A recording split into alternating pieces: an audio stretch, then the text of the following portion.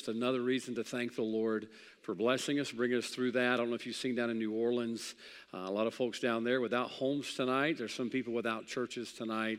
Matter of fact, I saw one on the news just today, a church that was destroyed last night in one of the tornadoes.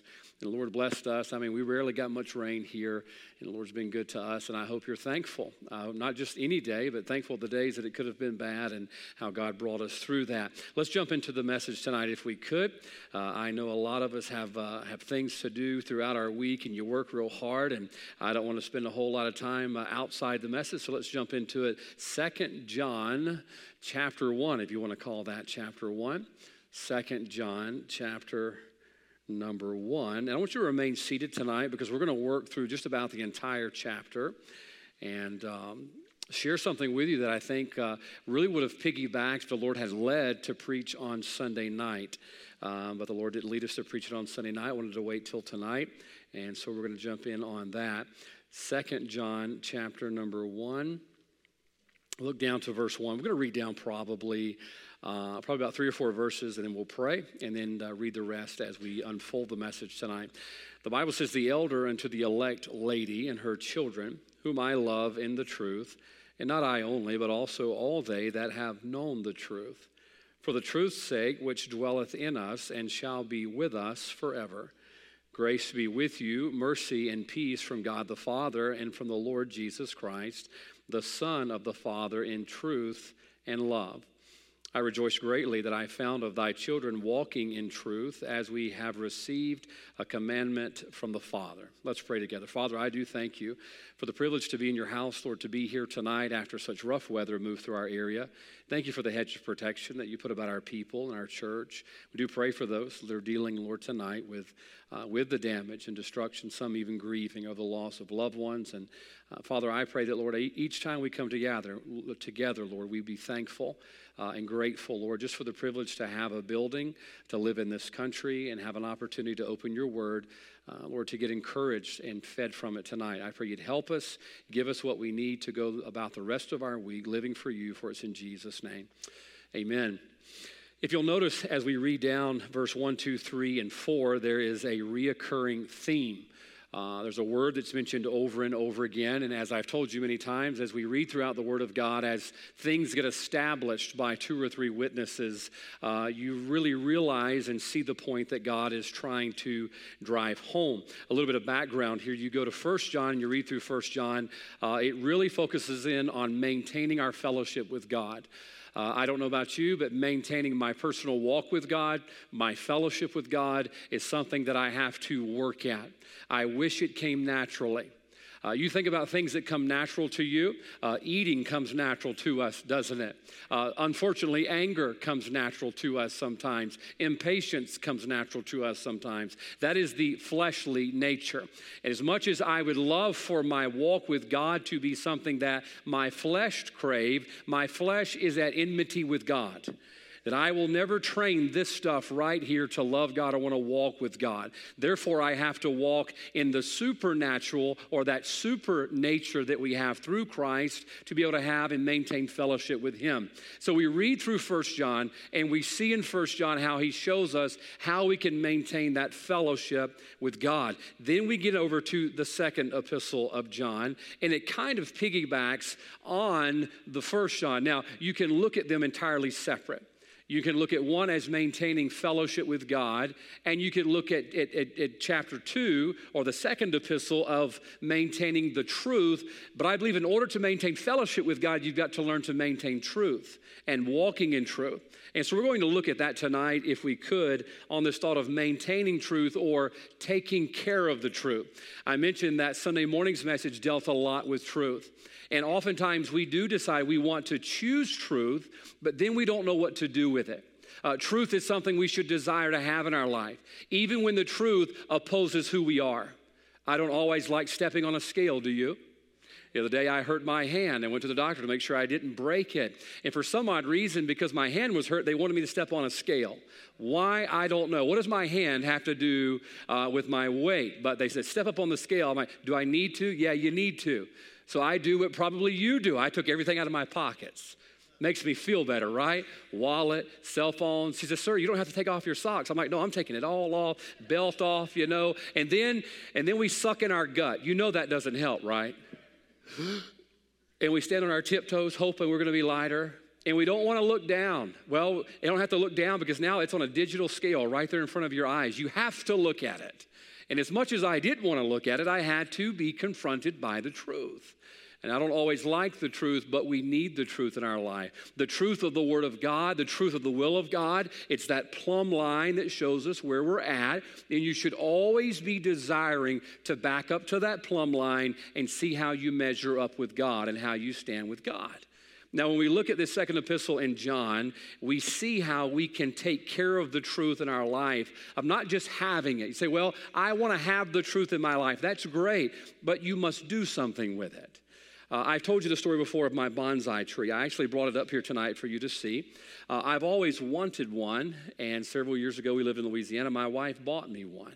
She came by my office one day, and she had this beautiful little bonsai tree. She said, I know you've always wanted one. You've never bought one, and so here, now you have one. Well, this bonsai tree is up on the shelf in my office. You ever come in there? It's on the top right, and my nephews were in there the other day, and they said, Uncle Maya, what is that? I said, that's my bonsai tree, but it's dead. It died several years ago, but I keep it as a testimony of this truth right here. Oftentimes, we want to have something more than we're willing to keep it.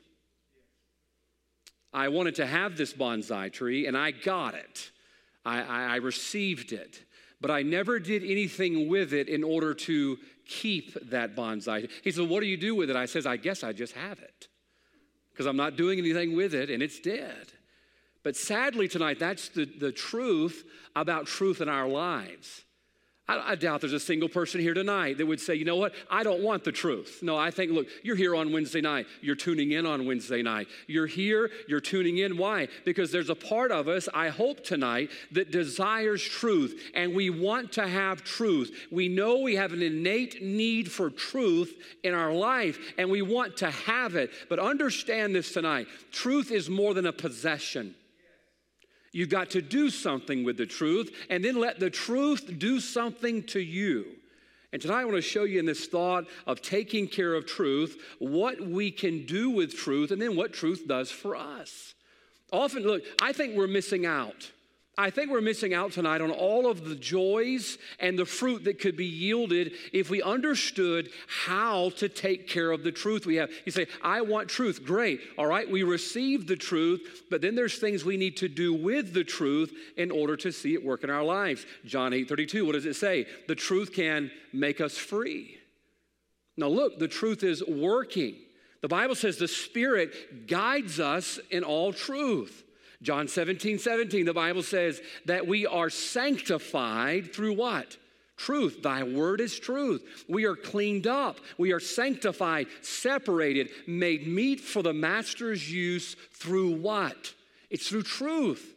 But oftentimes, I think that we think truth is an intellectual possession. Now, I hope you know a lot about the Bible. I hope you study the Bible. I hope you read it. I hope you memorize it. I hope you hide it in your heart. But do you understand tonight that God wants truth to be more than just an intellectual possession of yours? He wants it to work in your life, to bring about that freedom, that sanctification in your life. What does the Bible say that truth is? We have that belt of truth.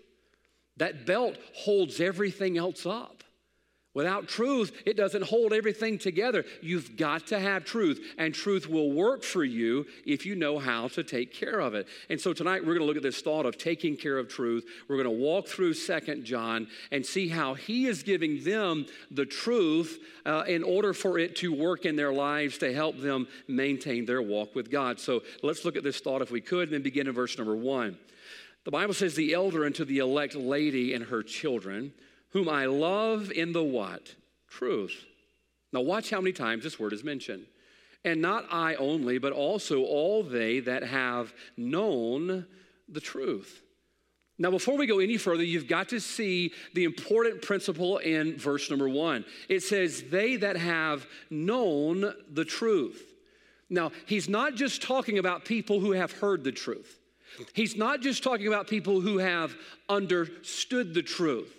He's talking about people who have received the truth and they have embraced the truth. Do you know there's a difference in hearing the truth and receiving the truth? Do you know that every person in hell tonight, and there are people in hell tonight, every person in hell tonight heard the truth. There's not one person there who did not have an opportunity to be saved. They heard the truth, whether through the preaching of a preacher behind the pulpit, through reading of the Word of God, through the leadership of the Holy Spirit of God. At some point in their life, they were confronted by truth. So they knew it, correct? So obviously, he's not talking about people who just intellectually knew it. He says, also they that have known the truth. He's talking about people who've accepted it and have received it. That's why, number one, the first step in taking care of truth, you've got to understand, number one, truth must be possessed.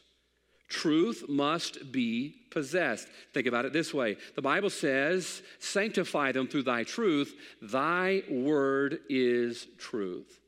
So we come to church, we sit in Sunday school, maybe you listen to preaching going down the road, you read your Bibles and your devotion in the morning, you read your devotions in the evening. You are understanding and getting to know truth. Throughout the Word of God, God proposes so much to us through truth. You think about what you find in the pages of this book. The Bible says, ye shall know the truth, and the truth shall make you free. There's freedom in truth. There's freedom in truth. There's sanctification in truth. There's being guided in truth. And on we worship in truth. So God proposes to us freedom. God proposes to us sanctification. God proposes to us we worship through truth. But this is important. It's just a proposal until you possess it. It's just a proposal until you possess it. What do you mean? Well, when we were in Savannah, I think it was, we were walking along the riverfront, and they had all the little shops there, people wanting to sell you something. And they had one of those shops, they have the fancy soaps, and the lotions and stuff like that our wives like. And I didn't mind going in there if my wife went in there. I wanted to go in there. We're walking down by the riverfront. This lady steps out, and I see in her hand is one of the free samples. So I know what's coming. She says, excuse me. She says, I'd love to talk with you and offer you this wonderful, wonderful, whatever. And I said, no, thank you. She goes, sir, I was talking to the pretty lady, talking to my wife. I'm like, well, that's not a good way to get me in the store right off the bat.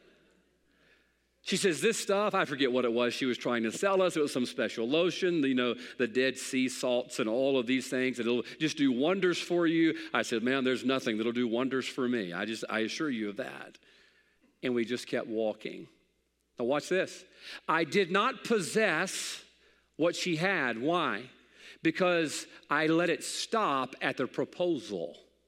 She proposed it, she offered it, but I didn't come home with any of that product because I chose not to possess it. Now this is what we've got to understand with the Word of God. God proposes a lot to us through truth. We read the Word of God and God holds His hands out. Through truth, I will make you free. Through truth, you will be sanctified. Through truth, you find guidance. Through truth, you can worship. And you say, well, I know that. Just because you know it doesn't mean you possess it. You've got to choose to accept it and choose to embrace it. And I feel tonight, this is why so many of us, we know the truth, but we don't know it like they did in verse 1. He says, also all they that have known the truth. Now, how do you know that it's not just an intellectual possession? Well, keep reading. Look at verse 2. For the truth's sake, which dwelleth in us. For the truth's sake, which dwelleth in us. I've told you this phrase many times. Never forget this. God's not going to invade your will. God's not going to cram the truth down your throat. If the truth gets, what does it say in verse number 2? If the truth gets in us, it's because you chose to receive it and accept it. And here's the sad truth tonight. There are so many Christians who live their entire Christian life knowing it intellectually, but never possessing it. They never possess it. We sit in chairs like these or pews like we used to. We hear the Word of God preached 3 times a week. We go to Sunday school, we read our Bible, and we know so much truth. We know it, and we can spout it. We are intellectually possessing truth, but it's not the mind. What does the Bible say? For with the heart, man believeth unto righteousness. So tonight, if you're going to start having some of the fruit that truth brings to our life, freedom, sanctification, worship, being guided by truth, if you're going to have that yield in your life, you've got to choose to take the proposal into a possession. I'll give you a few examples of that. 1 John 5:13, if you look across the page, the Bible says these things, great verse, assurance of salvation. Ever need one to give you some assurance? This is the one I use all the time. These things have I written unto you that believe on the name of the Son of God, that ye may know that ye have eternal life. Now there's that word, know, again. Can I tell you, this is not just an intellectual knowledge. This is a possession. My salvation is not just something I have rattling around up in here. It's something I am in possession of right here. Why? Because when I was presented the truth that I was lost, there was a penalty for sin, and yet Jesus paid my price and wanted to save me. Watch this. I knew that up here. I'd heard that since I was a child. Grew up in a preacher's home. Grew up around a lot of Christian people. I heard that, but at that point, the proposal of salvation had become a possession of mine. Now, if you want to see the yield of God's truth in your life, at some point, you've got to know it like they did in verse number 1. Also, they that have known the truth. Do you know why people die and go to hell? It's not because they didn't know. It's because they rejected truth.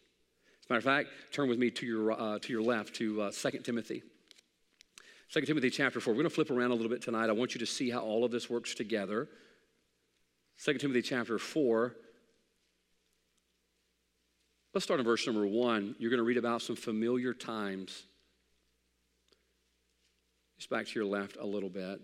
The Bible says, I charge thee therefore before God and the Lord Jesus Christ, who shall judge the quick and the dead at his appearing and his kingdom. Preach the word, be instant in season, out of season, reprove, rebuke, exhort with all longsuffering and doctrine.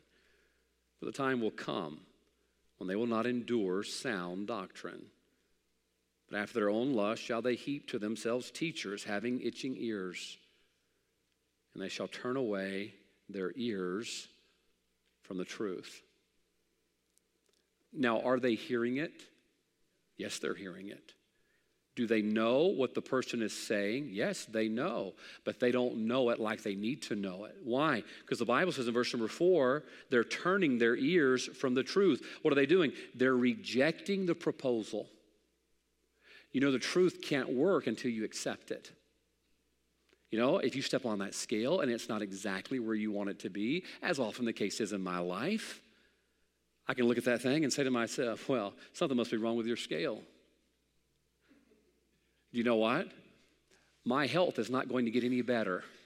What have I done? I've rejected the truth. I mean, it's sitting there. I mean, I think the LCD screens are getting bigger and bigger. It's like they won't let you deny it anymore. You know, used to it was at your feet and you could kind of squint and not see it. Now it's these big red numbers right there in front of you, you know, 220 pounds. You say, well, something's wrong with your scale. Well, you reject the truth, you're not going to get any healthier. It's the same way with our spiritual health. When we look into the truth, the mirror of God's word, and it shows us who we are, we can either embrace it and say, you know what? It's truth. I'm the one that's wrong. Or else we reject it and we live on in our sin. So how do we have and maintain truth in our life? Truth must be possessed. We've got to decide we're going to receive it. It's a lot like medicine. My wife says this all the time. It can't do you any good if you don't take it. What do you have to do with medicine? You have to put it in you. In you. That's the way truth is. A lot of us tonight, my daughter, while we were gone, she had a little bit of a cough. I said, if you keep that cough up, I'm going to take you to urgent care and we're going to get you a shot. And when you say the word shot around that kid, you might as well have condemned her to the executioner's chair. Oh no, Dad. And so I heard her in there. She's trying to cough with her mouth closed. You hear her coughing in the pillow. You know, she was scared to death of it. I said, Miley, look, when I was your age, I hated getting shots too. I would take the bubblegum medicine, you know, and yeah, it tastes good, but it takes a while for that stuff to work. Man, they give you a shot in your hip. That stuff kicks in. I said, Smiley, you feel like $1,000,000. You won't even be able to sleep. You'll be excited. You'll be awake and we'll have a good old, no, Dad, no. I'd rather live with the cough. Why? She didn't want it in her because she knew it would hurt. That's what truth does. But truth changes us. Aren't you glad? Watch this. You shall know the truth, and the truth shall make you free. Do you know what that is? It's change. Truth sanctifies us. What does it do? It brings change. And by the way, it's good change in our life. When I finally accept the fact that it really does say 220, I don't like Brother Bolt, I'm not sure. I think I scared Brother Bolt there for a second. I'm not sure it's 220. I'm thinking it's somewhere around maybe 215. But I accept the fact that it says that. You know what? I've taken the first step to having change in my life. And thanks be to God, I have a wonderful wife who's using smaller plates now with my supper. Brother Michael and Miss Evelyn had dinner with us last night. Bless their hearts. I said, you guys are in it with us now. Invited them over for dinner. I said, we're eating off these little plates now, you know. And I'm thinking, that's it? That's it? Hey, I'm on my way to being changed. Why? Because I've allowed the truth to be something that I've possessed. So number one, if we're going to maintain truth in our life, number one, truth must be possessed. Well, let's keep reading. The Bible says in verse number 4, I rejoice greatly that I found of thy children, watch this, walking in truth. So first we see them in verse number 1, they've known the truth, they've received it, embraced it, they've possessed it. But now what he says, I rejoice greatly that I found of thy children walking in truth. You look on down to verse number 6, the Bible says, and this is the love that we walk after. So verse 4 says that we walk in, and verse number 6 says we walk after. This is the second step to maintaining truth in your life, all right? This is how you take care of truth. Truth will do its job, but you've got to do your job. So number 1, you got to possess truth. I'm not just going to intellectually know it, I'm going to receive it in my life. What's the second step? Number 2, truth must be practiced. Truth must be practiced. What does it say in verse 4? I found of thy children walking in truth. I want you to think about it this way. The lines on the highway are a lot like the lines in Scripture that we're given. All right? They keep you in a safe area. We don't get into trouble and we don't find harm and we don't find destruction and trouble until we start crossing those lines, correct? All right, you remember, I think it was just the other day in West Texas, that young man, 13 years old, was I not mistaken? 13 years old, driving a pickup truck, head-on collision with that golf team. I think it was a Christian college, killed 9 people. Great destruction, great calamity, great heartache, great loss. Why? Well, number 1, a 13-year-old should not be driving on the highway. But he left his lane and crossed over the line and hit somebody. Now, folks, tonight, there's a lot of calamity, heartache, and loss in our Christian lives, in our families, in our churches. Do you know why? Because we cross over the lines. Here is Paul. Watch what the Bible says in verse number 4. I rejoice greatly that I found thy children walking in truth. What is he saying? Staying between the lines. Staying between the lines. At some point in your life, you not only possess the truth, but you've got to decide, I'm going to practice the truth. I know what the lines say. God has lined it out clearly in Scripture on the highway of life, and I'm going to keep my life and my family within those lines.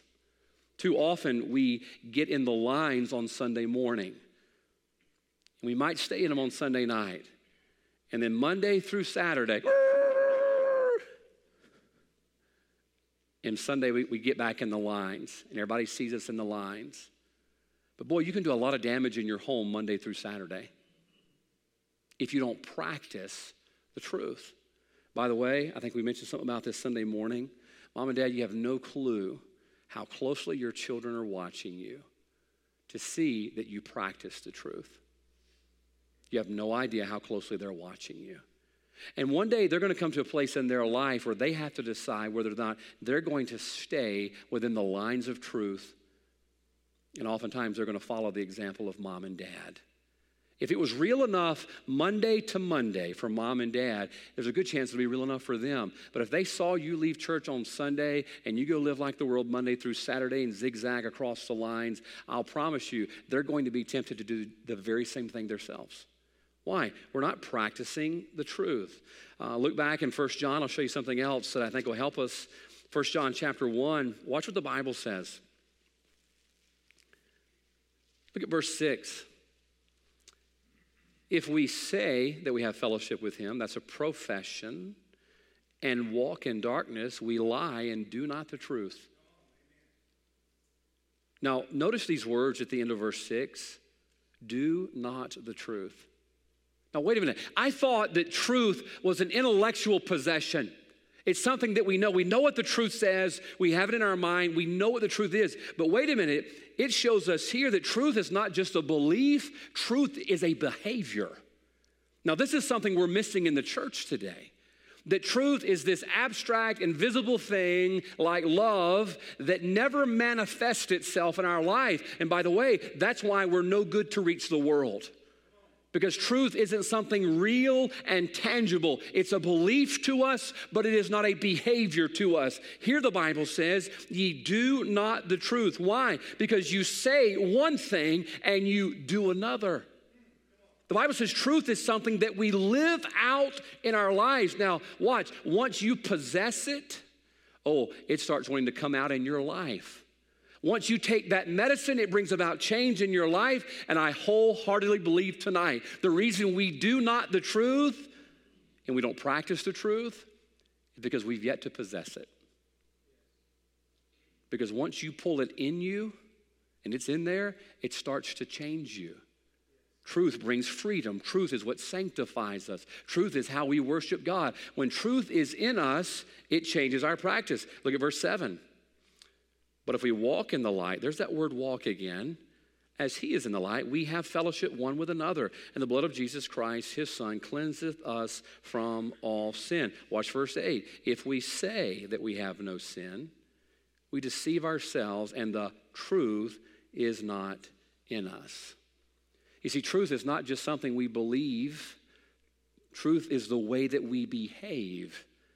And sooner or later, if the truth is in us the way we say it is, and the way we sing about it. Look, I'm not judging you. You're not judging me, but we can judge each other's fruit, can't we? We can look at each other's lives and tell whether they really believe what they say they believe. I heard a preacher this week. I forget who it was. I was listening to a message on Monday as I sat in the office and did some scheduling. He was talking about two friends who grew up together. One guy, they grew up and started school in kindergarten and went all through high school. And when they got out of high school, one went to become a pastor and the other went to, become an executive at a company. The pastor went on to build a church and have family. The executive, he went on to rise in the ranks of social status and had quite a good career and had a family. And he got to missing his friend. He says, look, I'm going to fly you out. I want to fly you and your family out to my lake house. We're going to spend some time visiting together. And so for an entire week, they just reminisced. They boated, they fished, walked through the woods and all those things. As the trip drew to a close, they got in his car and he began to drive him to the airport. As he's driving to the airport, he says, can I ask you a question? He said, yeah. He says, do you believe the Bible? He said, well, of course I do. I'm a pastor. He said, of course I do. I'm a pastor. Of course I believe the Bible. He says, so you believe in heaven, right? He says, of course I do. He said, you believe in hell, right? He said, of course I do. He said, and you believe that if you don't trust Christ, you'll die and go to hell, correct? He said, yes. Immediately the man pulled over the car and he stuck his finger in his preacher friend's face. He says, you don't really believe that. He says, why do you say that? He says, because we just spent a week together and you never shared Christ with me one time. He says, you don't really believe it. He said, because me and you have been best friends since we were in kindergarten. And if you really believe what you said you believe, that there is a heaven and that God wants everybody to go there, and there is a hell that God wants nobody to go there, if you really believe that and you really love me like you say you love me, at least once over the entire week you should have shared Christ with me. Therefore, I don't believe you believe what you say you believe. You see, it never translated itself out. Can I ask you something tonight? The truth that maybe you hold up here, we have some very smart Bible knowledge folks here in our church. I'm thankful for that. But how often does that truth that we have between our ears ever manifest itself in our life? Matter of fact, if you go back to 2 John, watch this. You say, well, you can't judge me. Well, I'm not judging you. The Bible is. judging me too. Watch what the Bible says. Verse 5, and now I beseech thee, lady, not as though I wrote a new commandment unto thee, but that which we had from the beginning, that we love one another. And this is love. I love how God gets to define the terms, don't you? And this is love, that we walk after his commandments.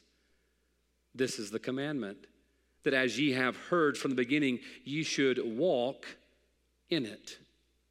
Notice, watch this, the truth that is in them is being manifested in their life, not only in their walk, but their love for one another and their love for God in the evidence they're keeping his commandments.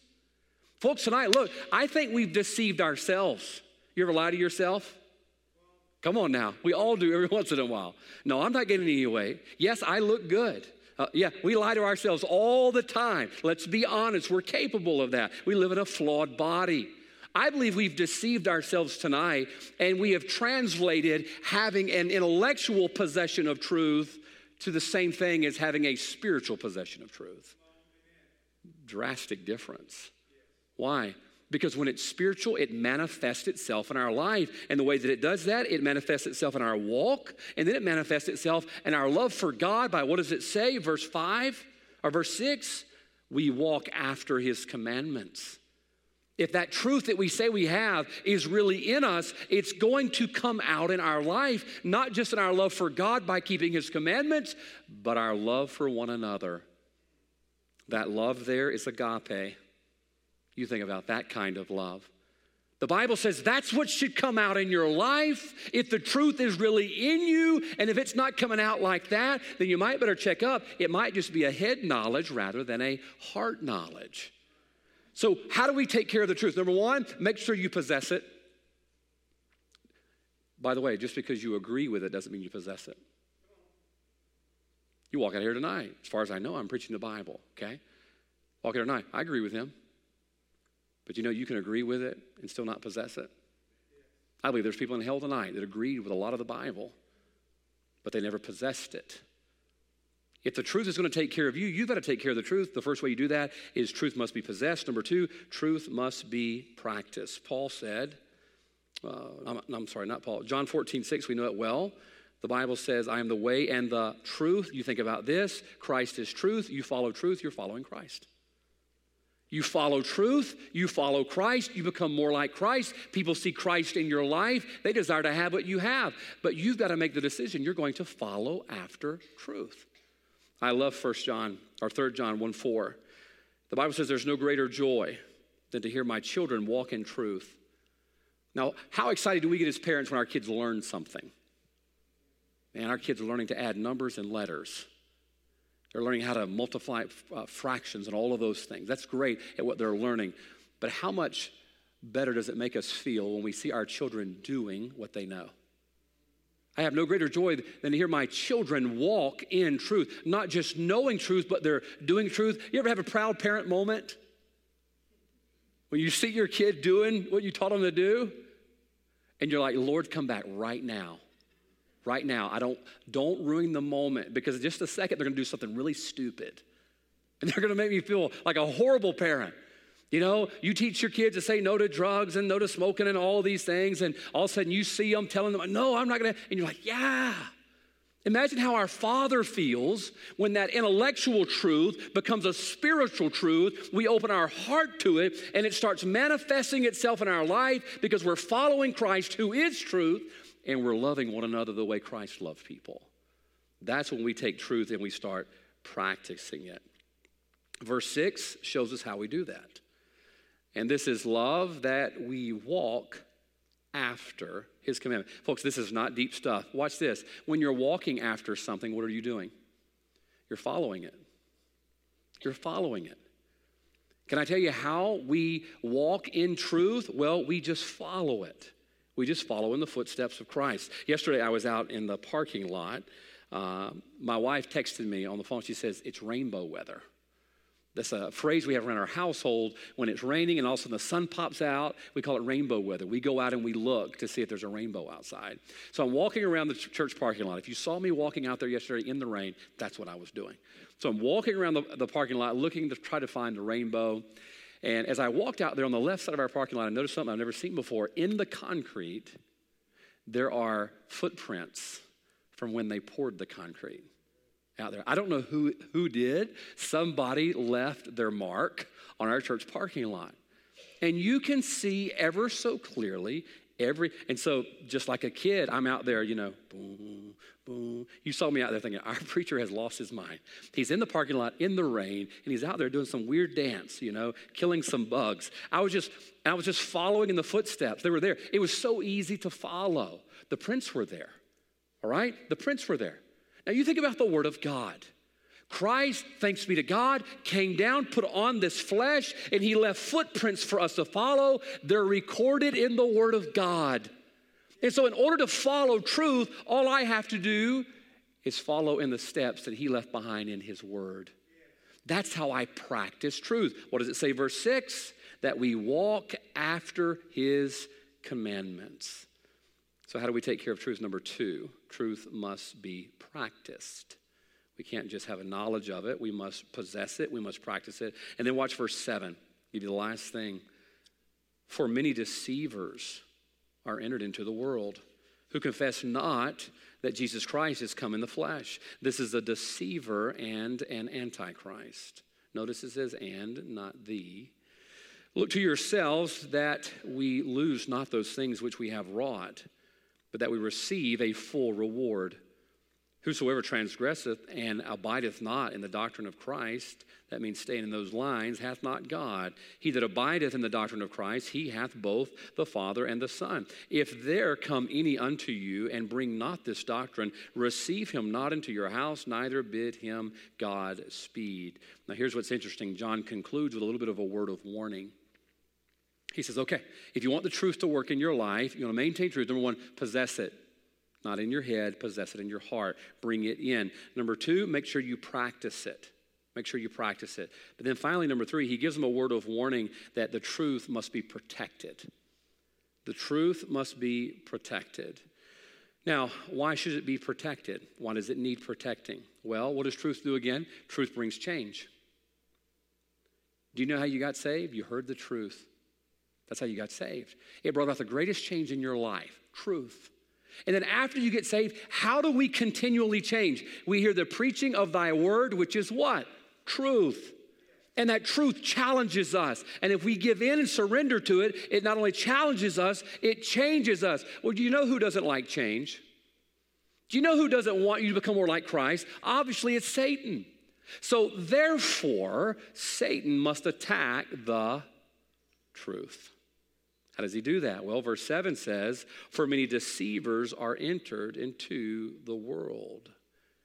So what has to happen is we have to be deceived. Here's the interesting thing. The word deceiver means corrupter or diluter.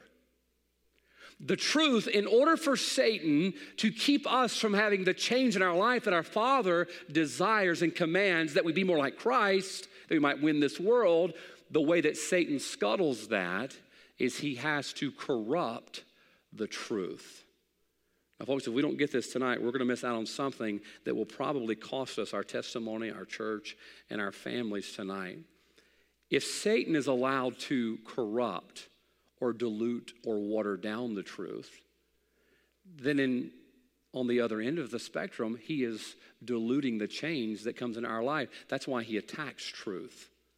That's why he doesn't want you to hear truth. We remember in Matthew chapter 13, when the seeds were sown, the Bible says they sowed good seed. But what happened? While men slept, the enemy came and sowed tares among the wheat. Here's what he didn't do. Watch closely. He didn't come in and pull up all of the wheat. He just came in and corrupted the field. This is where you got to be careful tonight.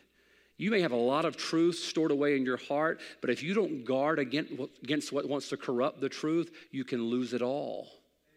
I've known good kids that were raised in good churches like this for years. Mom and dad, when they start getting 13 or 14, well, they're grown now. And we start letting our guard down. And here comes the deceiver. The corrupter. By the way, be careful, mom and dad. There's so much more that has access to our children today that normally did. Used to, there were maybe 1 or 2 gates to get inside the fence. Now with technology and television and cell phones, the fence probably has about 15 different gates to get in. And you've got to guard those gates. Why? There's a deceiver out there who wants to come in and sow just enough deception in the heart of your child, in the heart of your home, that after a while it's corrupted. And no longer will it yield the possibilities of all that God had planned for it. Romans chapter 1, verse 25, we read about a people, the Bible says they changed God's truth into a lie. They changed God's truth into a lie. Now here's what's amazing. The truth will either change you or you're going to have to change the truth. So it's going to have to happen. If the truth is not allowed to confront you and challenge you and change you, then what you're going to do is have to change the truth. Hence why we have so many Bible versions today. The truth was just too hard. The truth confronted us. It challenged us. And so what Satan did was, he didn't do away with the Bible. He just corrupted it. He just polluted it. And after a while, it loses its power. Why? Because the truth was not protected. I love what Paul said in Galatians 4. He told the church at Galatia in verse 16, he says, "Am I therefore become your enemy because I tell you the truth?" Is that not how we feel when the truth confronts us? We want to fight back, don't we? Who likes getting punched in the mouth? I read the Word of God, man, it punches me in the mouth sometimes. I hear the Word of God preached, punches me in the mouth sometimes. Makes me want to punch back. And Paul says, am I become your enemy because I tell you the truth? And at that moment, we're about to decide whether or not we have change in our life by putting our dukes down and possessing the truth. Or we decide, you know what, I'm going to push it away, or I'm going to change the truth. Hence, we have the word compromise. What is compromise? Compromise is simply when we alter the truth in order to be accepted. We alter the truth. Do you know every Bible preaching preacher across this country, I'm talking about the real ones who are preaching the Bible, on a daily basis, on a weekly basis, feel the pressure to compromise? I know this one does. I know this. Ask Brother Nate, he'll tell you. Why? Because you want to be accepted. Nobody likes to be the odd guy out. Nobody likes to be the guy on the outside. Everybody wants to be accepted and involved. And in order to be accepted, we've got to compromise truth. But if we compromise truth, then our people aren't going to be set free. Our people aren't going to be sanctified. And so therefore, you've got to make a decision. Am I going to protect truth? Could I beg you tonight, you better protect truth. Even if truth confronts you, protect the truth. Why? For many deceivers are entered into the world who confess not that Jesus Christ has come in the flesh. This is a deceiver and an antichrist. Many times in my life, I've gone to get gas, filled up my car, and a few miles down the road, you start feeling that, it's just not running right. And first time it happened, I remember talking to my dad. He says, maybe you have some water in your gas. And sure enough, there was some water in our gas tank. I had to drain it down, get the water out and all that stuff. You see, the gasoline, the fuel that was going to get us down the road, it got diluted. And it did not yield the power that it should because it was contaminated. Now, you say, well, how did you know that? Do you have a dummy light on your dash that says water in the gas tank? No, you can just tell by the way it was running. It was not running right. What happened? It had been corrupted. Now, folks, you ever not run right? I don't know about you. Galatians 5, you did run well. Well, who did hinder you? Hey, something corrupted you. When you're not running like you should be running, you need to figure out if something hasn't deceived you. The Bible, so many times, I was reading them this afternoon, it says, be not deceived. Evil communications corrupt good manners. Think about that. Be not deceived. Evil communications corrupt. Corrupt. What happened? It got to the heart of truth. Now, how do we protect? How do we protect the truth? It's very simple. It says it in verse 8. Look to yourselves. Look to yourselves. That means you better keep an eye on yourself. You better keep an eye on yourself. What does this mean by look to yourselves? Every once in a while, go look in the mirror. I'm not talking about the one in your bedroom. I'm talking about the one we have in this book. Look to yourselves. Hey, you better guard, watch out. Deception can creep in. There have been greater folks than you and I in the Word of God who have been deceived, corrupted, and destroyed. Why? They didn't look to themselves. I mean, it's easy for us to see faults in others, but we've got to look to ourselves and see in our lives where truth has been compromised, or else we'll become a victim. Look what he says. Look to yourselves that we lose not those things which we have wrought, but that we receive a full reward. That progress you've made.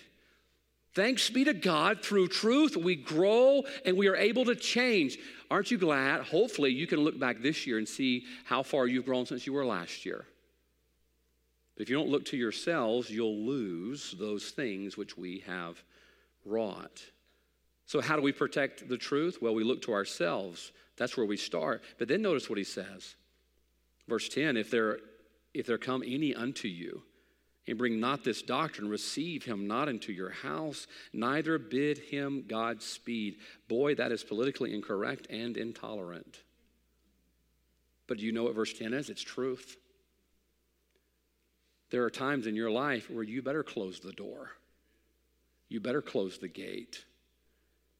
You better put up a stop sign.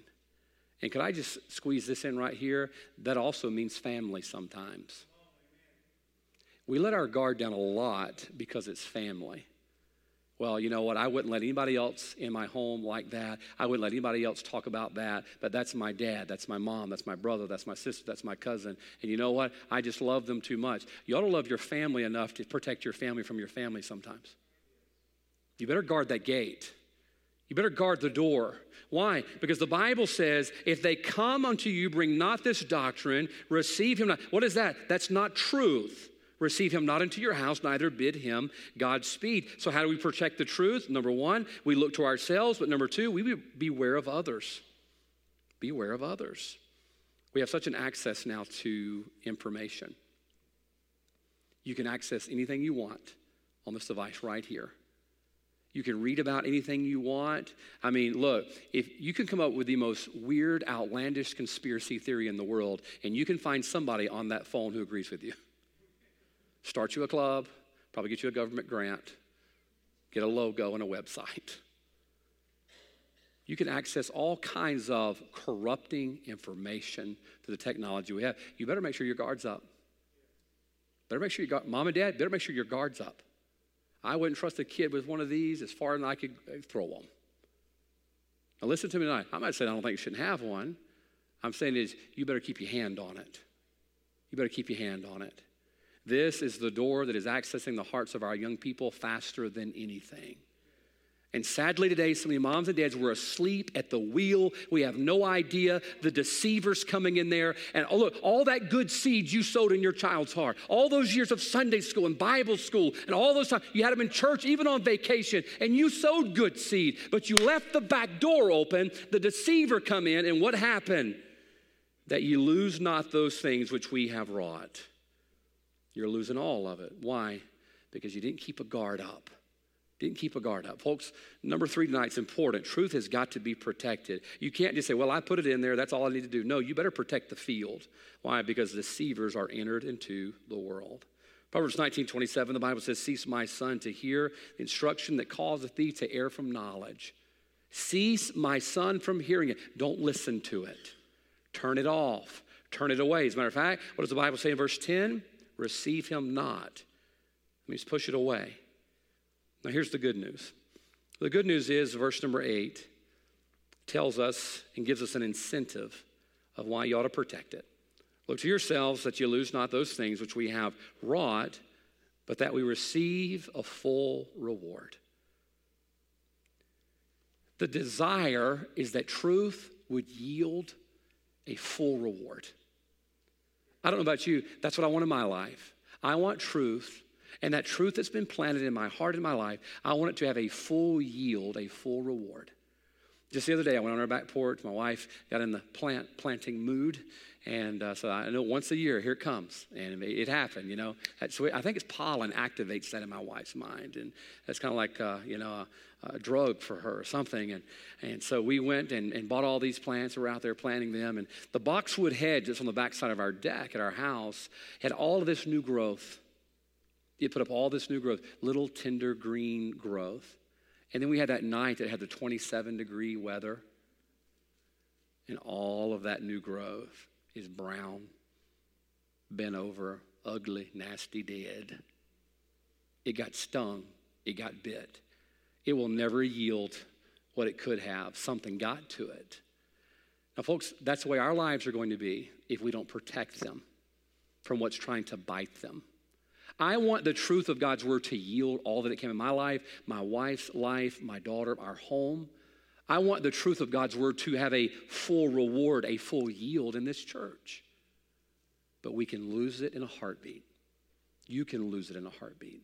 Your kids can lose it in a heartbeat if we don't protect the truth that has been sown. So number one, what do? How do we take care of truth? Well, we receive it, we possess it.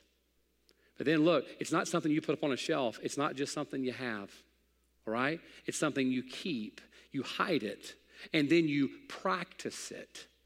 And then while you're practicing, you're protecting, you're watching, because many deceivers are into the world, and they want to take away that full reward or that full yield. I'm thankful tonight for truth. I really am. It challenges me. It changes me. It changes me to become more like Christ. Why? Because he desires that I have a full reward. God wants you to have a full reward tonight. The question is, what are you going to do with truth? We talked about it Sunday morning, okay? You choose truth. What are you going to do with it? Do you have it stored away up here? Is that it? Yeah, I know what the Bible says. No. You store it away here. You possess it. You receive it. You embrace it. Are you practicing it?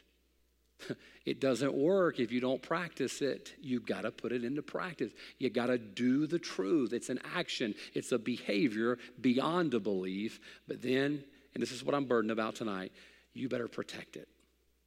You better protect it. God wants to bring a full yield in your heart and your life tonight through truth. But you've got to protect it from the deceivers that are out there. Heads are bowed tonight. Our eyes closed. Let's just have a few minutes of invitation. Heads are bowed. Eyes are closed.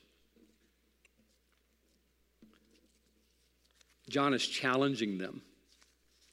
All right, I've showed